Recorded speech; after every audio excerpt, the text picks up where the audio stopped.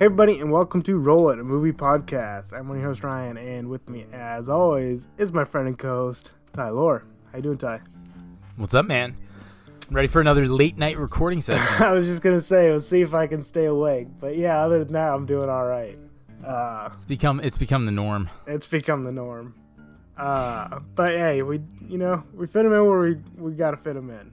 But so this week, we are doing the 2023 film Killers of the Flower Moon, the brand new Martin Scorsese film starring Leonardo DiCaprio, Lily Gladstone, and Robert De Niro.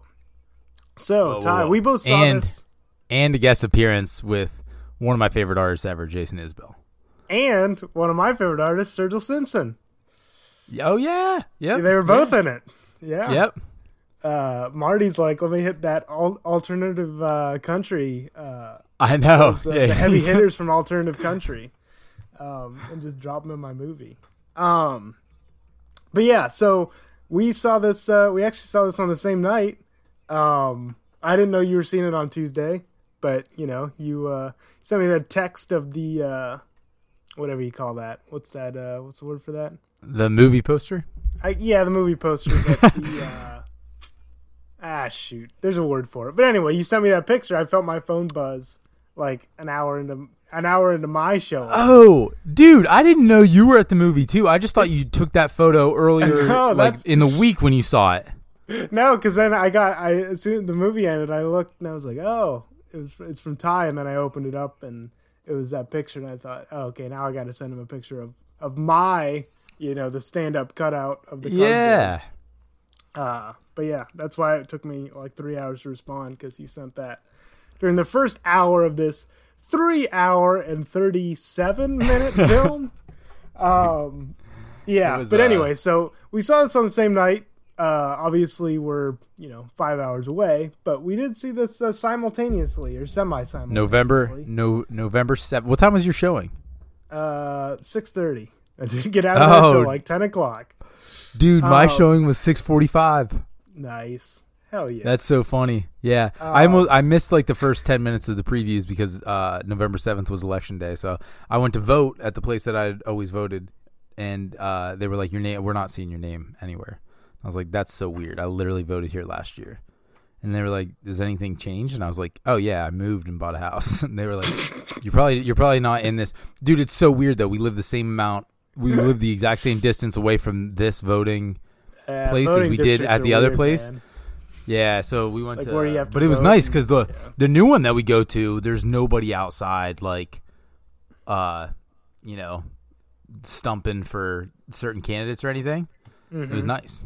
You just walked in and get it. I mean, I think there was because absolutely zero streetlights, and so at 6:30, I think I got there at 6:30. It was, dude, pitch black, Pitch black. All you could see is one little light above the door, and I was like, I think this is it. Anyways, that's neither here nor there. But yeah, dude, it's a long one. It's what'd you say? What's the total runtime? Total runtime with credits is like 3. I thought it was 3:30. It must be 3:26 without credits. So I think it's 3:37 with credits all in. Google says 3:26. Oh, does it? Am I wrong? I'm probably wrong.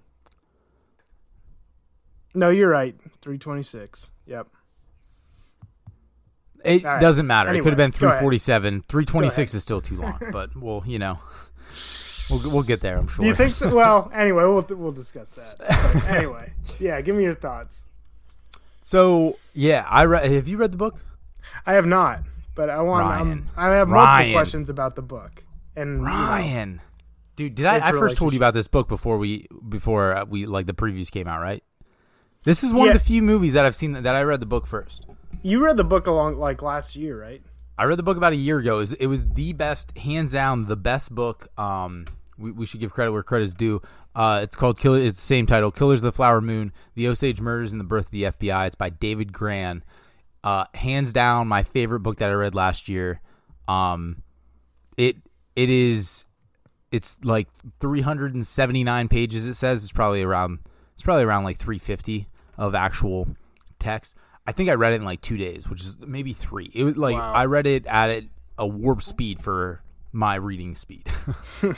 Dude, I couldn't put it down. It was so good. So whenever I found out that it was going to be a movie by the guy Martin Scorsese, which I mean I knew it was going to be. I'm sorry. Whenever I first saw the first preview release, for the teaser, which yeah, dude, I lost my mind. I was so excited. And yeah, I mean, you know, compared to the book, I will say I don't like want to be that guy, I guess, but I think the movie does the book justice, but the book is still better. I think the book is. I would rather read the book again before I watch the movie again. Whoa. Yeah, but that's not to say I didn't love the movie. I loved this movie. I think this is gonna be the movie. I like. For me, this is my favorite movie I've seen this year so far. It's a phenomenal movie. Well, I guess Oppenheimer was this just a couple months ago. Yeah, I was gonna say. Is it above Oppenheimer? Yeah.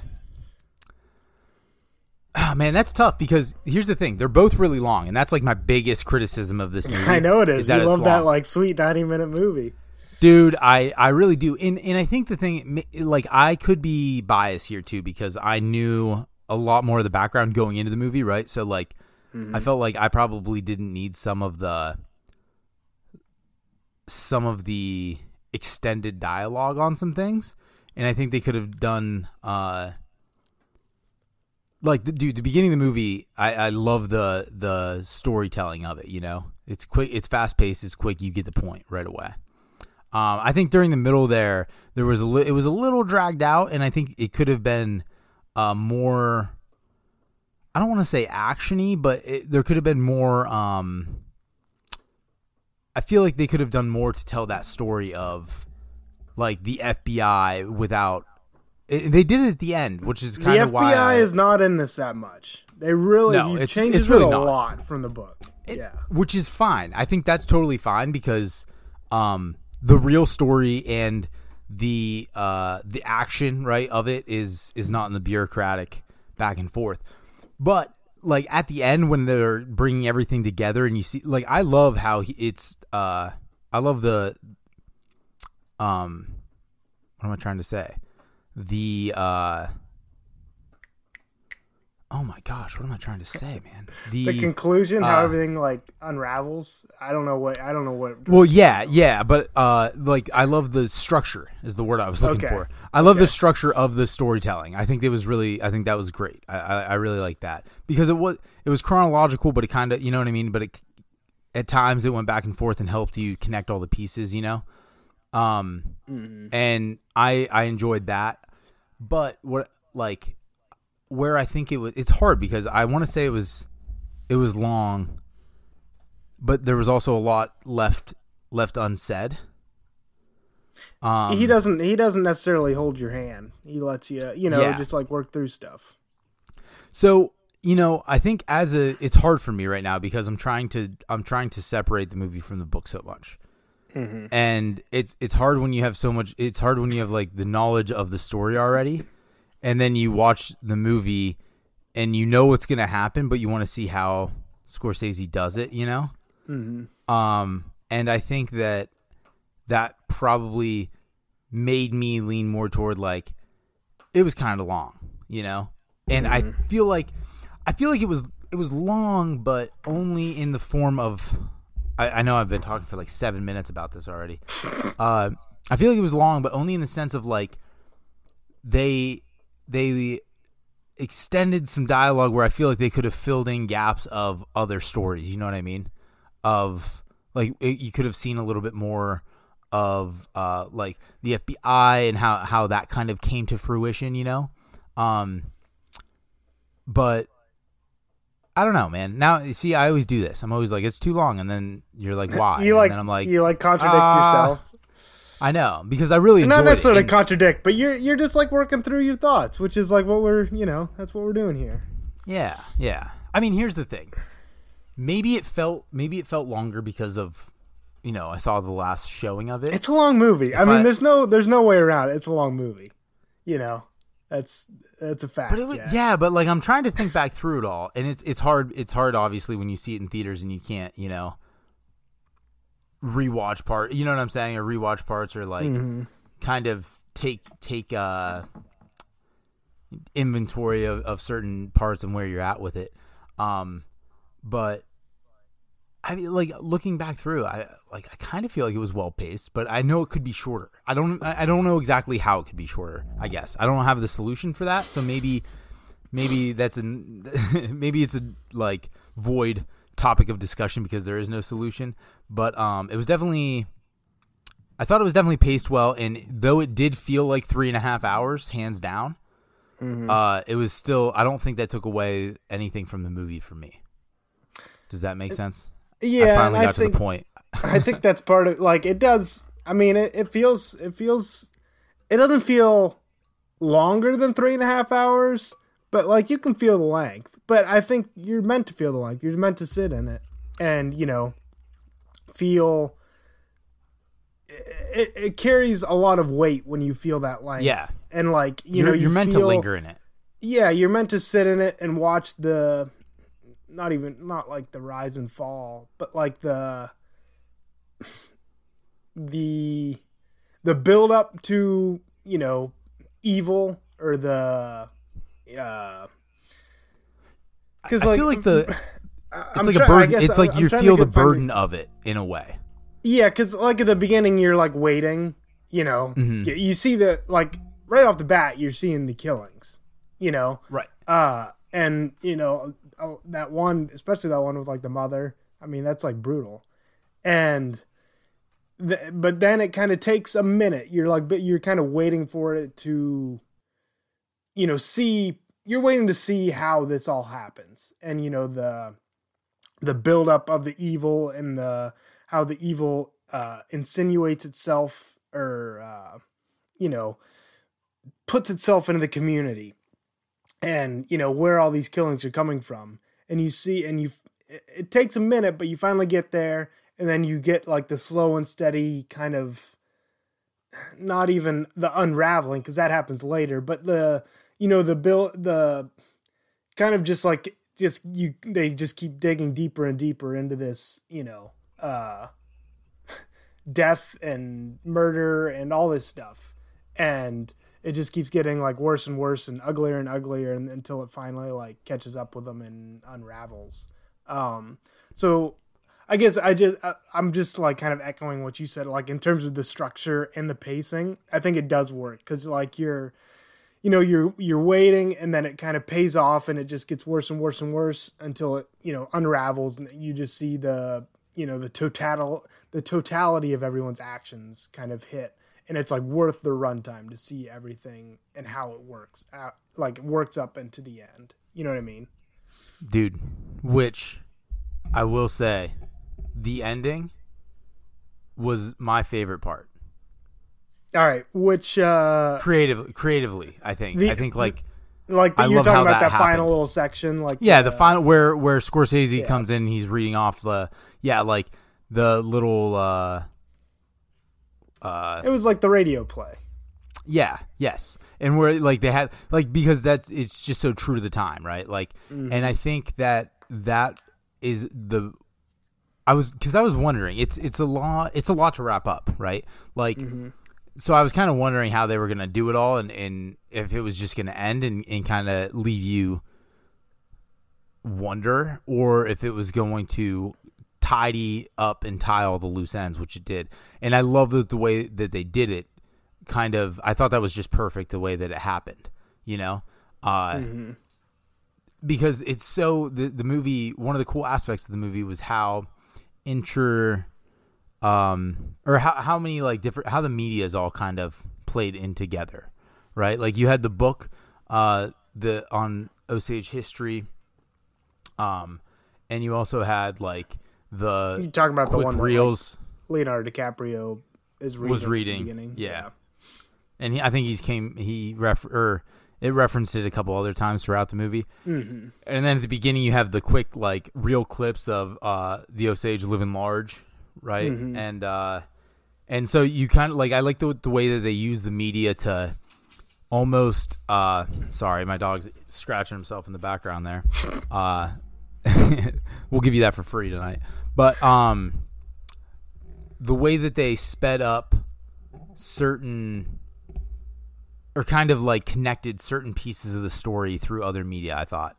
I guess is what I wanted to say. You know, like they brought in the book to kind of do some, to catch you up on certain things in the fastest way possible, the same way with the reels to kind of catch you in on that the fastest way possible without making the movie seem like jarring, right? Like you had to get the essence of life in Osage country without them almost going on a tangent with that, right? Because it was about that. That was like the main continuous thing. But by getting that quick reel at the beginning and seeing like them golfing and driving cars and having drivers and things like that, then you go to quote unquote current times and see how it's playing out currently. So I thought they like the way that they did that was, I loved it. I thought the creative use of intermedia was great.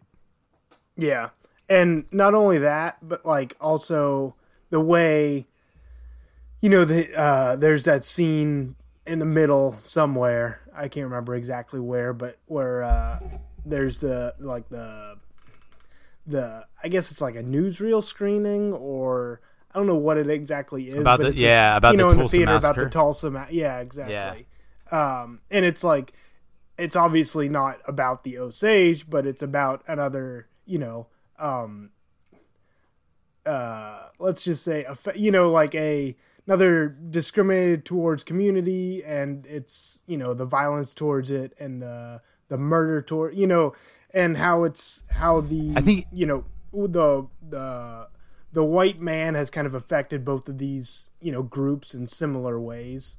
And, you see the reflection of it in, there's that great shot, the reflection of it in Robert De Niro's glasses.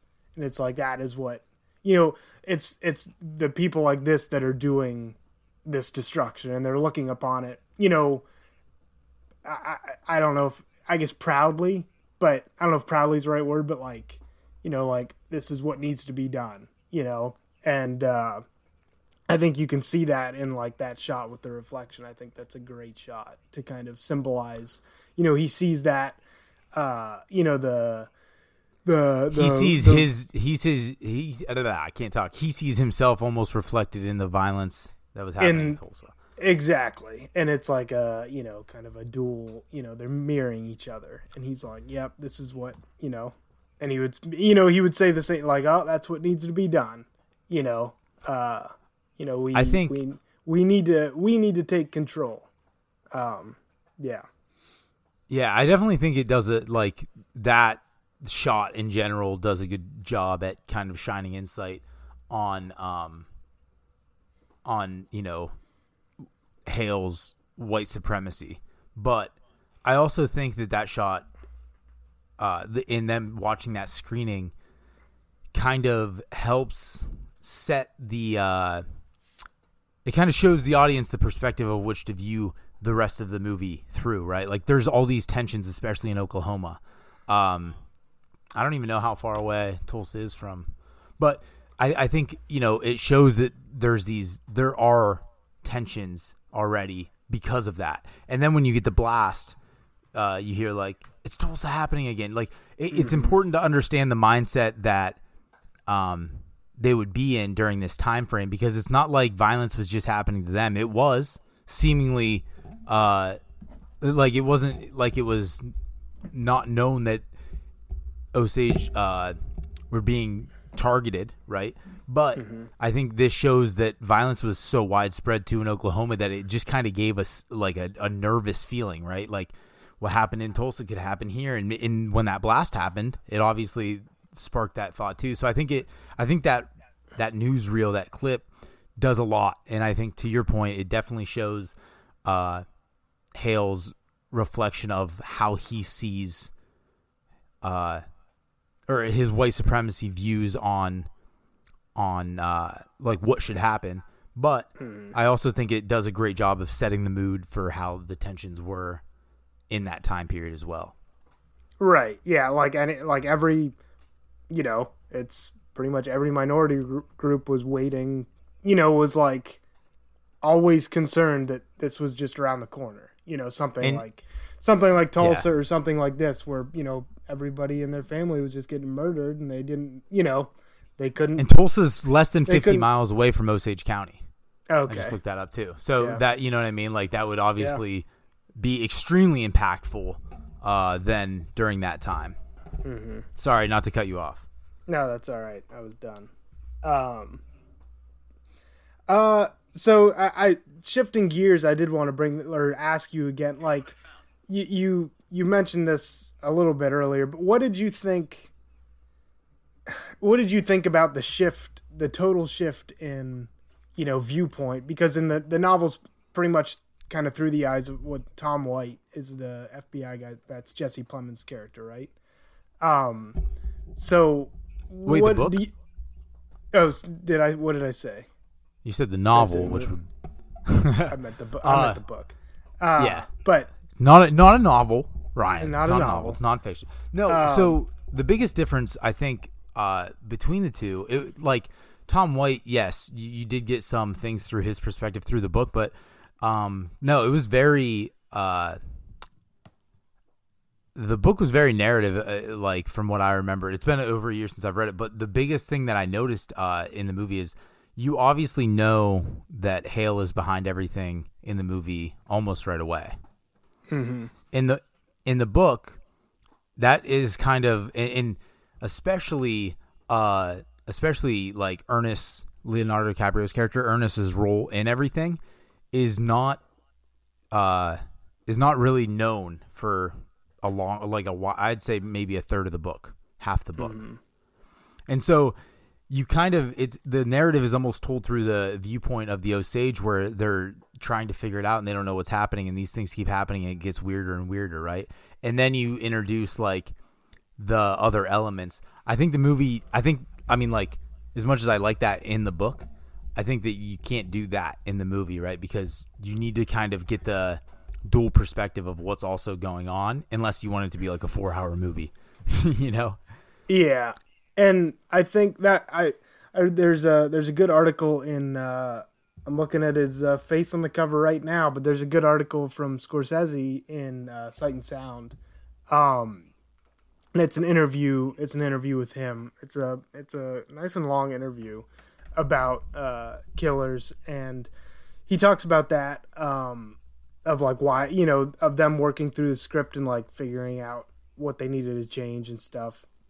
Because originally he was going to have, Leonardo DiCaprio play Tom White, and that was going to, it was going to more mirror the, the book, and kind of it's the book's perspective on things. Like you said, the kind of him coming in and like being like, okay, what's going on here?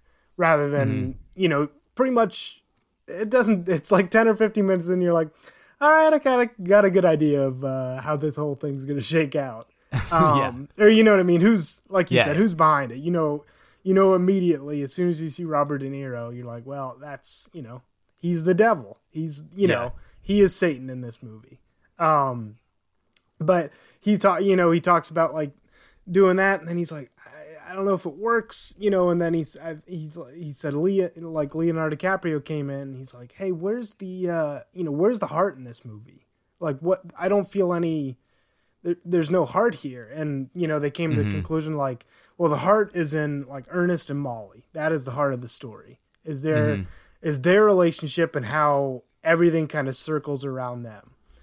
And so that's when they shifted it to that, that point of view. And I think it just, he's like, you needed, if it was just a story about Tom White, it wouldn't center, even though you're still centering like Leonardo DiCaprio's character, like the white guy within the, Osage tribe. You're still more enmeshed in the Osage culture and, the people, more so than if like, when Tom White comes to town, he's like, all right, what's going on here? You're coming from an outsider perspective, where in there where in the movie you're still coming from an outsider perspective, but you're an outsider that's now enmeshed in the culture, and you're one that's accepted by the group, because once once he marries Molly, then he is, one of them. He's worked himself into their community, so he's trusted. I will say one thing that I think the movie does better than the book, and again, I'm just going off of the story in general, what I know. It definitely show like you get the idea in the book that Ernest really truly loved Molly. Mm-hmm. But it is once you find out that and like I said, it's not really through Tom White's perspective. I wouldn't say the book's really through Tom White's perspective. He comes in about halfway through the book, from what I remember. It's about a year ago, and then you start to see the unraveling through his perspective of what he's finding, and that's how you find out. But leading up through, you kind of get the sense that Ernest loves Molly and everything, and he's ingrained in this culture now, and he's accepted by this community. But it is hard once you read it in the book and it's kind of hard to idealize how that would play out then, because he's doing all these cruel things to this community that's accepted him and loved him. And the movie does a really good job at showing that, right? Because that's hard to kind of visualize when you're reading it, and you're just like, this is an animal. How did anybody not know, you know? Mm-hmm. And that's the hardest thing this movie kind of tackles is like, and he talks about that in that interview. He's like, from everything you gather, he really did love her, but it's like, how do you, if you actually love somebody, how do you do this to them and their family, and you know what I mean, in the community? Like, it kind of raises the question, like, well, did he actually love her, or did he just think he loved her? Like, what was, how do you square that circle, and you no, go ahead. No, go ahead. Sorry. No, you go ahead. Sorry. No, I was just going to say, how does that, and is it, can you actually get an answer to that question? Like, or is it just like, it's something in his brain that he, some kind of like cognitive dissonance that he obviously, cause he's not he's a weak person, and he's also just not that smart, so he's able to be kind of controlled by Hale's care, or, by Hale to kind of do what he wants. Because he has no backbone, and he's just not that bright. And, you get the feeling that he kind of, after the first, there's a conversation between him and Hale, and Hale's like, I'm paraphrasing because I don't remember the actual wording, but like, don't expect you can't expect a miracle. Like, this isn't the Bible. There's no miracles. This is, we're in this. Something like that, because you get the feeling that he's doing this, and he's kind of always like, well, this is, it'll all work out. I'll finish, and like, this will all be done, and I'll just be able to be married to my wife, and raise my kids. But that's but he gets once he kicks off the first domino, he's in it, and he's obviously. It's just an interesting character to see the world through, to like, and wonder, like, what's he thinking when he's doing these horrible acts? Like, how does he kind of justify them to himself? Right. And like, it's his family. How does he justify? How does he justify his relationship and still love her if he knows he's doing these? It's just it's one of the most interesting things that this movie does, is that idea right there, and that is the center of this movie, and that's why I think why this movie works. Struggle between love and greed. Right. And morality and all that, how all of that ties together. Yeah. I think that like, it's kind of funny too, like the overall oppression on the Osage is kind of you get a sense of it, right, when Molly's trying to get money out, and it's like, well, why do you need that much money, and he's like, well, you don't need that much money. That's a lot of money, Molly. Like, it's kind of hard to imagine, but like, that was forever. Like, for them to even for any Osage member to even get money out, they had to have a whatever it's called, guardian or whatever, guardian with them, and the guardian was hail for a lot of Osage, but it was usually a white person. And this was so like, obviously they focused right on Ernest Burkhardt's story for good reason. It affected this family heavily, but I think they suspected at least like a dozen Osage were killed in conspiracies to get their head rights money.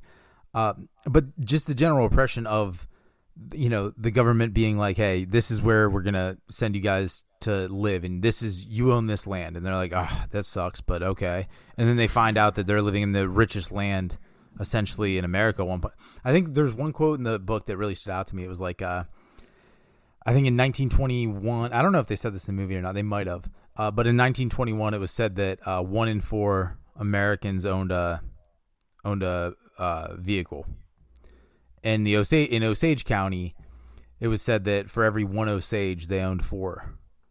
Wow. So like their wealth was, and I think that's kind of hard to like. I think the movie could have done a better job, I guess, at like showing the general oppression on that, and I think it did a good job. But you have to pick and choose, and it did definitely center on the most important thing too.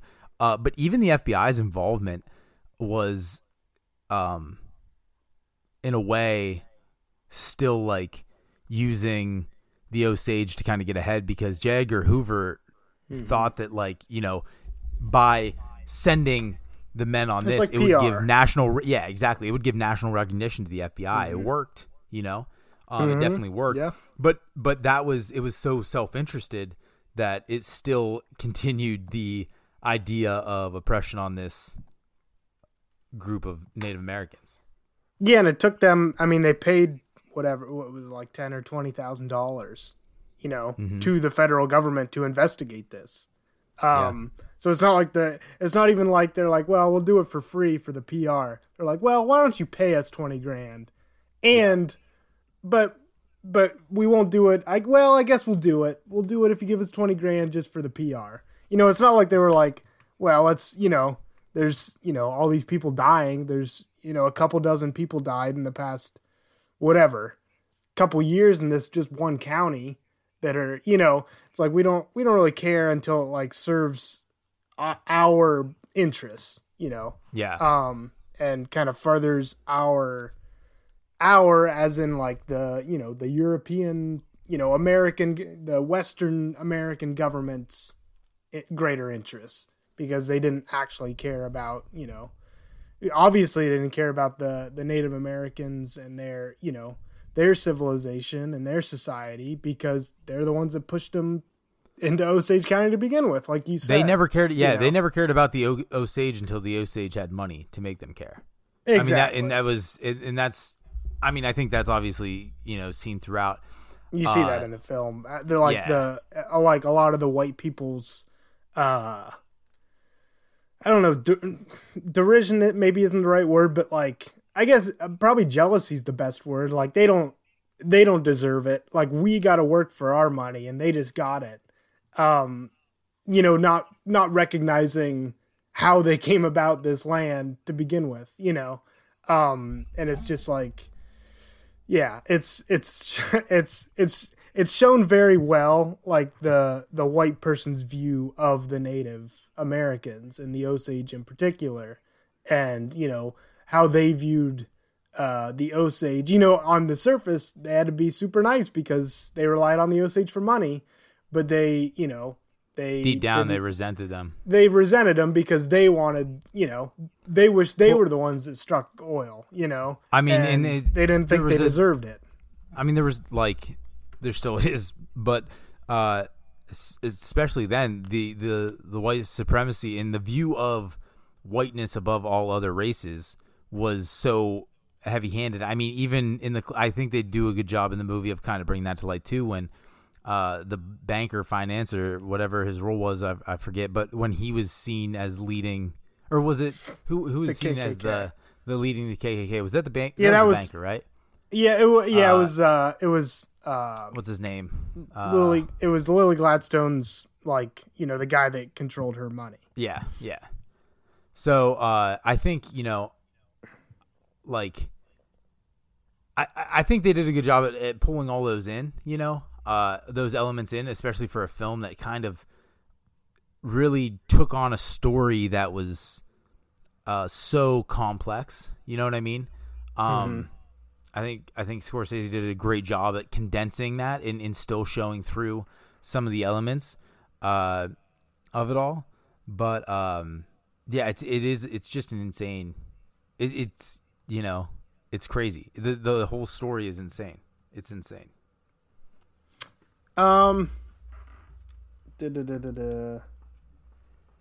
So I want there's a couple scenes like I want to talk about. I don't know if you noticed or if it caught your eye, but there's the scenes. There's both scenes at the train station. The first one with Leo getting off the train, or Ernest, however I always change it up. But yeah, of him getting off the train at the beginning, and it's kind of through his POV, and nobody is paying attention. Nobody's looking at him. Everybody's eyes are elsewhere, and he's kind of working his way through the crowd. And it's like nobody cares about this guy. And then you see when Lily, I really got to stop doing that. I got to pick one. I always just change. But when Molly is working her way through the crowd at the train station before she goes, I think it's right before when she goes to Washington. But you see it's through her POV, and everybody's looking at her. And then later you see the difference between what it's like for Leo, the white guy, to walk through versus what it's like for Molly, the Osage, to walk through this crowd, because everybody's got their eye on her and, is concerned about what she's doing and is, theoretically, plotting to take advantage of her, or, you know what I mean? They're aware of her presence and either looking to take advantage of her or, feeling jealousy or whatever. Whereas Leo, nobody cares. He's irrelevant. And then at the end you see the shot, or when Leo goes into the house before he was supposed to testify or whatever, you know what I'm talking about, when he goes into Hale's house and everybody's got their eyes on him the whole time, and you can see him cracking, he's cracking under the pressure. And you get that feeling of what it's actually like to be the prey of the wolves. You felt like what was Molly's POV. Can you spot the wolves in this picture? And everybody at the train station is a wolf looking at her like she's prey. And then you see that at the end, and how it flipped on Leo. He was the wolf for the whole movie, and then in this certain instance, he's the prey, and they're they're turning on him, and he's and I just thought that was an interesting way to use these eyes and the POV shots of the gaze, of what the power of that gaze signifies and what it means, prey versus predator. But I just thought I love that you brought a couple interesting ones. Yeah, I love that you brought that up, because I didn't particularly both those scenes are in my mind still, but I didn't necessarily connect the two. And I think I think you're exactly right. I think they does a great job of kind of flipping the point of view there, and I guess that's the you're battling back and forth with is Ernest really this dumb, or is he just under his uncle's thumb so much? Is he so down on his luck that this is the only thing he's got is his uncle? And you kind of see that inner battle between him with his wife or his uncle, and kind of that. I think at first, you see him as just a naive man, right, getting off the train and stuff. And then it's almost by the time he becomes the prey, he has all the same knowledge that they do at that point, Yeah. And I think that, the naivete is wiped away in that instance, and you kind of see him battling with that. And when he goes back to Molly, and he's everything's going to be fine. They're going to try to lie and whatever. And then he goes out and he obviously gets handcuffed or whatever, because he decides to turn. Or not, I should say turn on the government, but not turn, right. Not turn on his uncle. you get that sense of like, all right, he's not, like there's just, it's hard. I mean, I don't know how to, like, I guess what I'm trying to say is it's, I think Leo does an amazing job at showing the inner battle between, because you can't say, where at the beginning, obviously you're like, yeah, he's naive and he's just kind of, he's a little dumber, and he's trying to catch up, and he just got back from the war, and by the end you're just like, all right, like what is going on here? Is he just as terrible of a person as he really is, or is he just an extension of his uncle's evil? And and I think you see that kind of independence and greed within him. I mean, obviously it's throughout the movie where he's like, I just love money, but when it's when the rubber meets the road, you see that the greed overwhelms, and you don't. I felt like I didn't look at him the same way, like in that naive way, and I think Leo does an amazing job at kind of projecting that through Ernest's character. Yeah, and I think that starts all the way. I mean, obviously, it starts all the way at the beginning, but there's this scene. So you get that like after the first. Which one? I think it's when. Is it when Anna dies? Must be, because that's when they get the private investigator. Molly hires a private investigator and stuff, and you get, it's kind of a not rapidly edited, but more montagey than most of the movie, and you get like him and Molly meet with the private investigator, and it's kind of bouncing around, and you're like, all right, what's he feeling right now? Because you haven't had an overt, like, Ernest was involved in this at this point. You're like, you have, like Bill Hale is, but you're like, what's Ernest? How much does Ernest know at this point? You're not overtly told anything yet. And then it's like right after this, you're kind of bouncing around, boom, boom, boom. And then right after it, you have him go and, Bill has him go to, shoot, who is it? Is that when he meets with, no, that's when he meets with Blackie Thompson. Is it? Yeah, because that's the first time. And then he screws it up. But that's when he's like, well, you gotta kill my brother and sister-in-law, and you're like, oh, so he's like totally in this. And you know what I mean? You're just like, you're not sure how much he's like willfully ignoring and how much, he's complicit. And then you just see him bluntly say like, hey, you gotta kill these two people.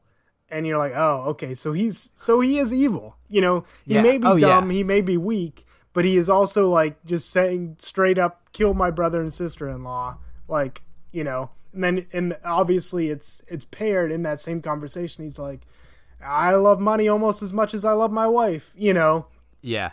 And I think, it's Go ahead. I think that's kind of where I was going with the naiveness to the end. Is you see the.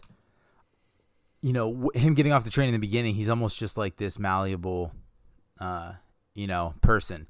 And he loves greed, but it's so amplified by his uncle in the, I guess, the easy pursuit of it there. And it's almost like just a game to Hale. And that's how that's how it kind of comes off in the book too. It's a big scheme, and he knows exactly what he's doing, and he's smart, and he knows exactly how to do it, until he but he's only smart to an extent, right? Like he's only smart to the people who are blinded to his trust. Exactly. And that's because as soon as you get that outside perspective from the FBI, it's like, oh yeah, this dude's terrible. But when you're in it, you're like, no, Hale, he's opened the ballet school in town, and he's doing everything for the Osage County, and like any death, he's there and he's giving money and he's helping out, But yeah, the behind the scenes is like, oh, every time one of these the Osage die, he's cashing in big time, and you almost see him as just like a smooth operator until the end when he can't get Henry Roan's money, and it's kind of being disputed. Yeah. And you're like, okay. Yeah. You're like, okay, the greed is running him. But I think to the point, I know I'm bouncing everywhere, but what I was saying before is I kind of think that you see that transformation of Ernest just shaped from his uncle's perspective on greed, which is, it kind of just emboldens his initial greed. Because initially it was like, what, he was betting some scraps that he was stealing, you know? And, and by the end of it, you know, he had so much cash that, and I think it's great that they, like, I kind of like that they didn't show his stock of cash or anything like that, because beyond that was his like how he dealt with it. And you saw that with the drinking and him at the pool hall, and how he was just kind of losing it because he couldn't keep it together because he was balancing these two worlds. And he obviously was more influenced by greed than by love. I want to go back to what you were talking about, like, you know, Bill Hale's smart, but only to an extent. And I think, like, there's that scene where I can't remember if it's the sheriff or if it's Beatty, which is the guy, the banker-ish guy, the guardian, whatever you want to call him, that was controlling Molly's money. But I can't remember which one. But they were talking to Bill, and they're like, "You're making yourself too pronounced," or something to that effect. You're making yourself too clear, too obvious. And it's something like that, where it's like he seems smart, but only through a certain lens, because, like, these guys are, Ernest is an idiot. But even like Bill Hale, he's not that smart. He's just insinuated himself in the community, gained the trust, and, you know, so he was beyond reproach. He was, you know, beyond suspicion to a certain extent. And it's like, yeah, until you got this out, like you said, until you got this outside perspective, there was like, well, it's obviously these guys, you know, but yeah, it's like they just thought they thought they could do everything, and it's or anything, and it's a good, like, metaphor for, like, the white population versus the, you know, whether it's indigenous or any kind of minority population. It was like the white population felt like they could do whatever they wanted, and to an extent because they could, you know. And they're like, well, it doesn't matter how dumb we are, how, you know, whatever. It's like, we're not going to be, you know, found liable or responsible because, you know, we hold the places of power. So it's, the deck is stacked for us. So we just have to create this kind of illusion of, you know, of mystery, and, you know, we just can't be super overt about it. At least most of the time. Sometimes we are, and it gets shoved under the rug too. But as long as we kind of create this illusion, it doesn't matter how obvious it is from outsiders' perspective. Like, we still hold the positions of power, and it'll be, you know, it'll be all right. And I think that's kind of a microcosm for, you know, this is a microcosm for how the country was, and to an extent still is, you know. Yeah. But especially back then. Yeah. I mean, I think, you know, like, to even take that further, you had to, it wasn't like he was just acting alone in this either. It's like the narcissism, on the narcissistic pyramid, Hale was at the top, and you had all these other people following under him. And one of those groups that I think they made it apparent to Hale at certain points that, hey, you got to cool it down, was like the Schoen brothers, the doctors too. Mm-hmm. Yeah, they can only do so much. Yeah, you know, they can only do so much in that, you know. But yeah, I think like I don't even want to say like the fog of greed, because I think more so than that, it was Hale's narcissism and just power trip that kind of ran it all, you know. Even after being convicted, he acted as if he had done nothing wrong. Yeah. So where should we go? Oh, I did want to bring this up. This was also in that interview that I was talking about earlier, and I didn't catch this in as it was being spoken. I didn't pay attention, but there's a quote in here, and Bill Hale talks about the turning of the earth, and the same quote is in the Western, The Searchers, which I've brought up on this podcast multiple times, but it's also one of Scorsese's favorite movies of all time. He put it in his top 10 for his Sight and Sound list for the decade, and I think he has for multiple. It's always been in his top 10. He loves the movie. And in that movie, that same phrase is in there, and it's John Wayne's character, Ethan Edwards, that says, as sure as the turning of the earth, we'll find him.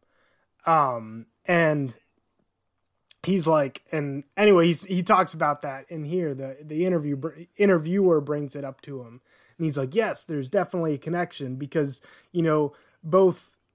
So in The Searchers, if anybody hasn't seen it, it's a Native American tribe ends up kidnapping it's John Wayne's niece, played by Natalie Wood. And anyway, it's that the title is The Searchers because they're searching for her and they're trying to track her down over years and years.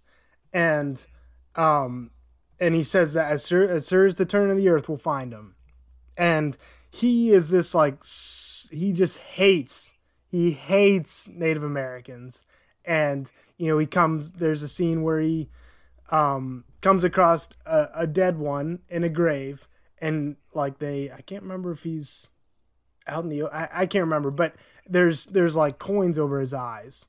And anyway, John Wayne shoots his eyes out and they say what'd you do that for? And he's it doesn't matter to me, but in their culture, their eyes are used to, see through the afterlife or, something like that. And he's doesn't matter to me, but in their culture, that's extremely disrespectful and ruins their whole afterlife.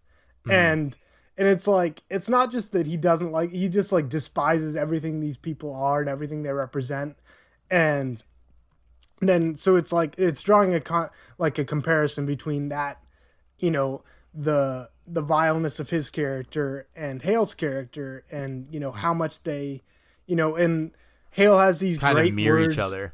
Yeah, and Hale has these great words of the Osage at the beginning. He's talking about how great they are and how mighty and how intelligent they are and all that. But he actually I don't know if it's despises them, but he thinks he's better than them. Yeah, but I think he respects them deserves... in some regard, though. He respects their, obviously their money, but I think he respects them because to him it's almost it makes him seem even better of what he's doing because he's getting away with it over them. You know what I mean? Yeah, I can. In the same way that John Wayne kind of understands and appreciates and respects the culture enough to know how to just absolutely hate it or destroy it. Yeah. You know what I mean? It's almost he's so or I mean, I guess respect's a weird word to use for that, but it's not necessarily respect, but I don't want to say appreciation, but he has such a deep understanding. I guess. That almost makes Hale, in his mind, even smarter than he is, because you know what I mean. He could do this he could kill the white man for anything, but he's doing the money work. He's doing what's smart, and he's doing it quote unquote lawfully. And he's making them feel like he's helping them so much, where he's gained their trust, where he almost. I think the lines are blurred between the fake appreciation and the real appreciation for their culture and their peoples. Yeah, and I don't know. For Hale. Yeah, because you don't know what he actually thinks. If he does actually respect them or not. Like you said, maybe he does because it boosts his own narcissism. and what he thinks of himself. Like, I'm pulling one over on these people who are, who he thinks are, great and amazing and all the good qualities. Or if he totally disrespects them, and that's what, like he hates, he just thinks he's so much better than them and thinks he deserves what they have and that kind of stuff. It's complicated, but yeah, I just thought that was I wanted to bring that up because it is a great movie. And one of, obviously, it's one of Martin Scorsese's favorites, and obviously, put in there, that quote's put in there for a reason to kind of draw that similarity. And at the end you see, John Wayne's character, spoilers for searchers. But at the end you see John Wayne's character can't go inside. He's got to leave, walk away because he can't be a part of, the society that America is to become. If America wants to build a, functioning society, people like John Wayne's character can't be a part of it. And much in the same way as this, like, it's kind of the, like people like Bill Hale are the ones that, kind of ran society and built the structures of it and built built the structures that we live in still. And it's like, yeah, we want to push those people out. Like, they shouldn't be a part of the society that we've built, but we have to recognize, like, that they have had a large part in shaping this very society that we live in still, So it's an interesting contrast of, and comparison between the Searchers and this, and how they deal with that, this question of, like, the man of violence's place in society, and in American society specifically. Yeah. Yeah. No, I totally agree with that. Oh yeah. No, go ahead. No, I just stuttered. I didn't have anything to say on that. Talked about being a microcosm a little bit. I guess.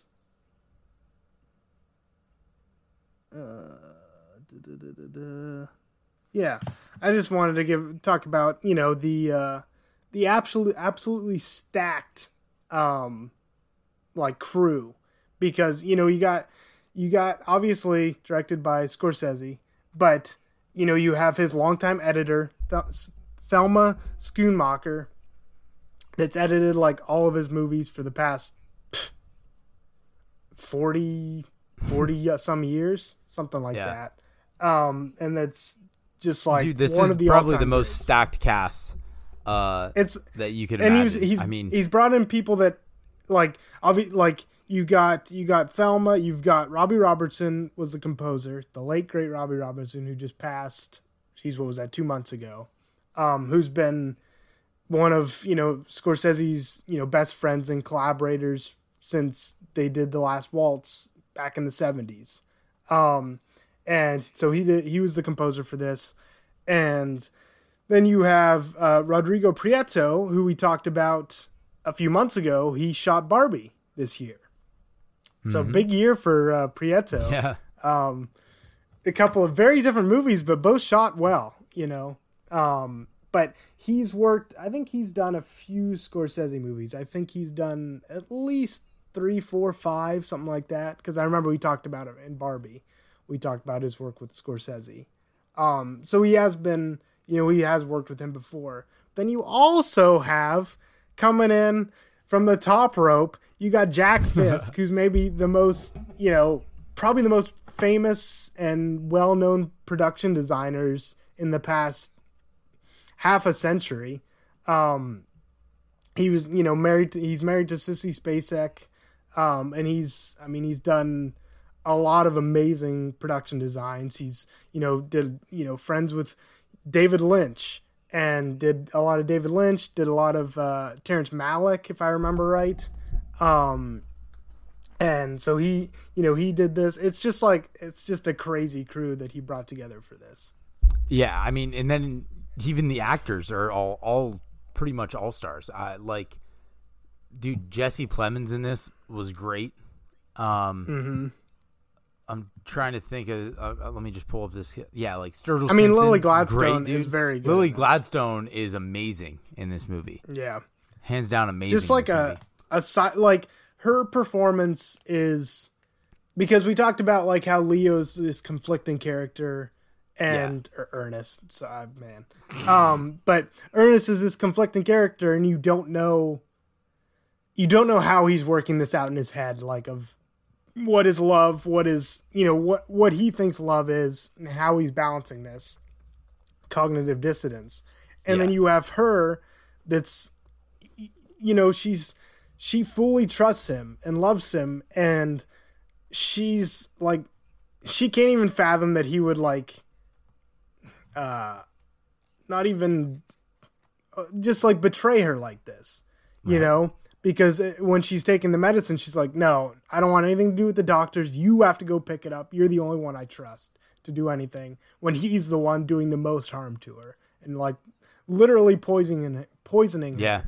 And her performance is just like amazing to deal with all of these swirling emotions and deal with this relationship with Ernest. And, not only this, once you get to that point where the betrayal's already happening and the killings have already happened, but also at the beginning when she's the one with the power and kind of telling in a quietly powerful way, kind of pushing Ernest to, to feel him out and, try that the scene where they're at the dining room table after they had dinner for the first time, and, she brings out the whiskey and he goes to drink, and she's like, no, just sit here, just listen to the storm till wait for the storm to pass. You need to respect the storm. And he like does what she says. It's just like everything she does is, is just extremely powerful, and she just like holds so much emotion, even though she does not like, it's not like she's like giving monologues and, giving these super long speeches or dialogue with anybody. She's just like this quietly emotionally powerful scenes. And she says so much without doing that much, which is pretty amazing.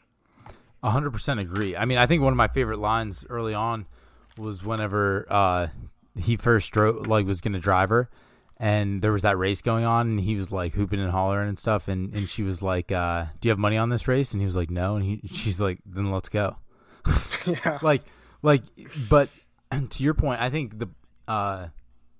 just in general, her acting is amazing. Like the parts where she doesn't speak, you almost feel the emotion through her. And for her to kind of, I think she personifies, or I shouldn't say personifies, I think she embodies the true Molly Burkhart, or Molly she remarried and then got another last name, but yeah. I think she truly embodies kind of that overall feeling of just sadness, or I don't even know what it would be, just I can't even imagine, you know what I mean? Yeah, melancholy, like it's insane, I can't even, just carrying that melancholy, I guess, and showing it through her acting is really impressive. Mm-hmm. Yeah, for sure. Yeah, but yeah, like you said, I mean, not only a stacked crew, but also a stacked cast. Dude, and all the musicians that, like, Jason Isbell, Sturgill Simpson, Randy Houser was in there, Jack White at the end.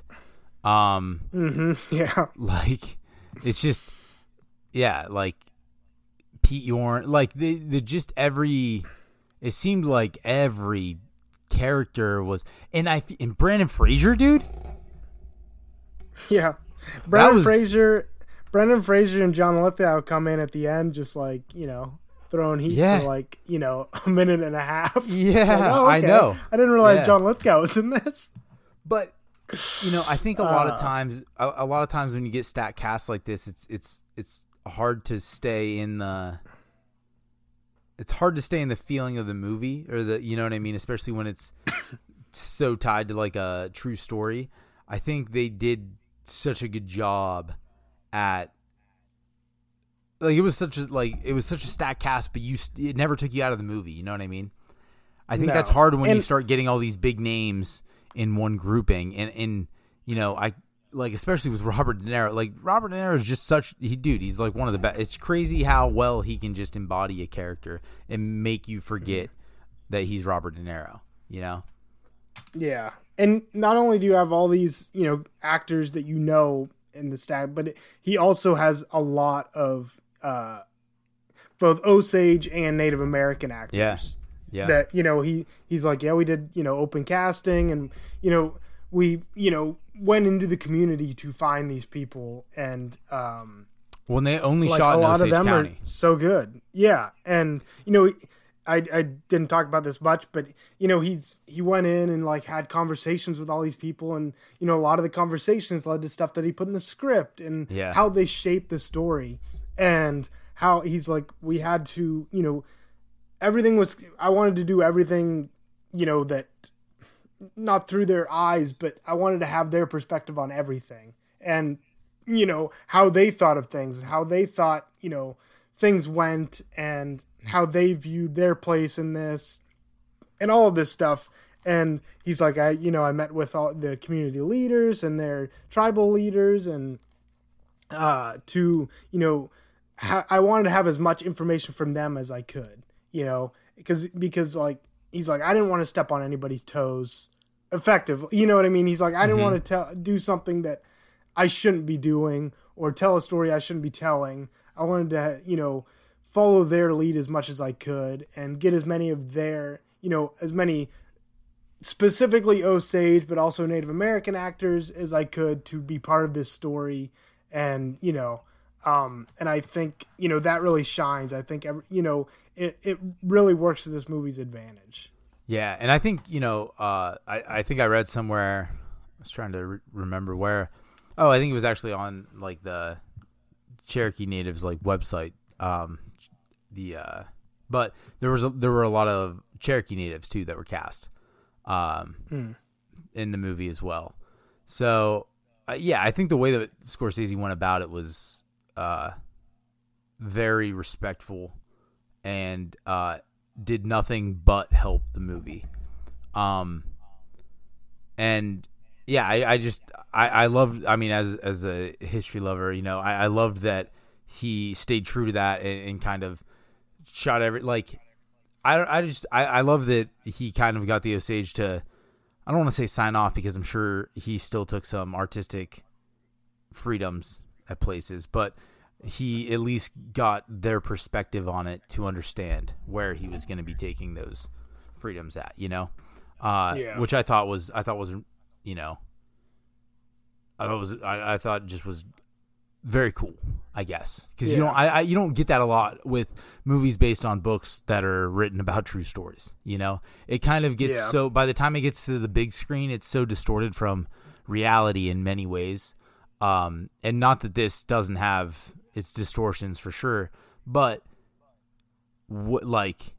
it never does anything that takes away from the powerful story to make room for a powerful movie, I guess. Scorsese really lets the story lead with everything in this. I think he does that in all his films, obviously, but when it's something like this, it's easier to see, Yeah, and I think it ties in another film based on a book that,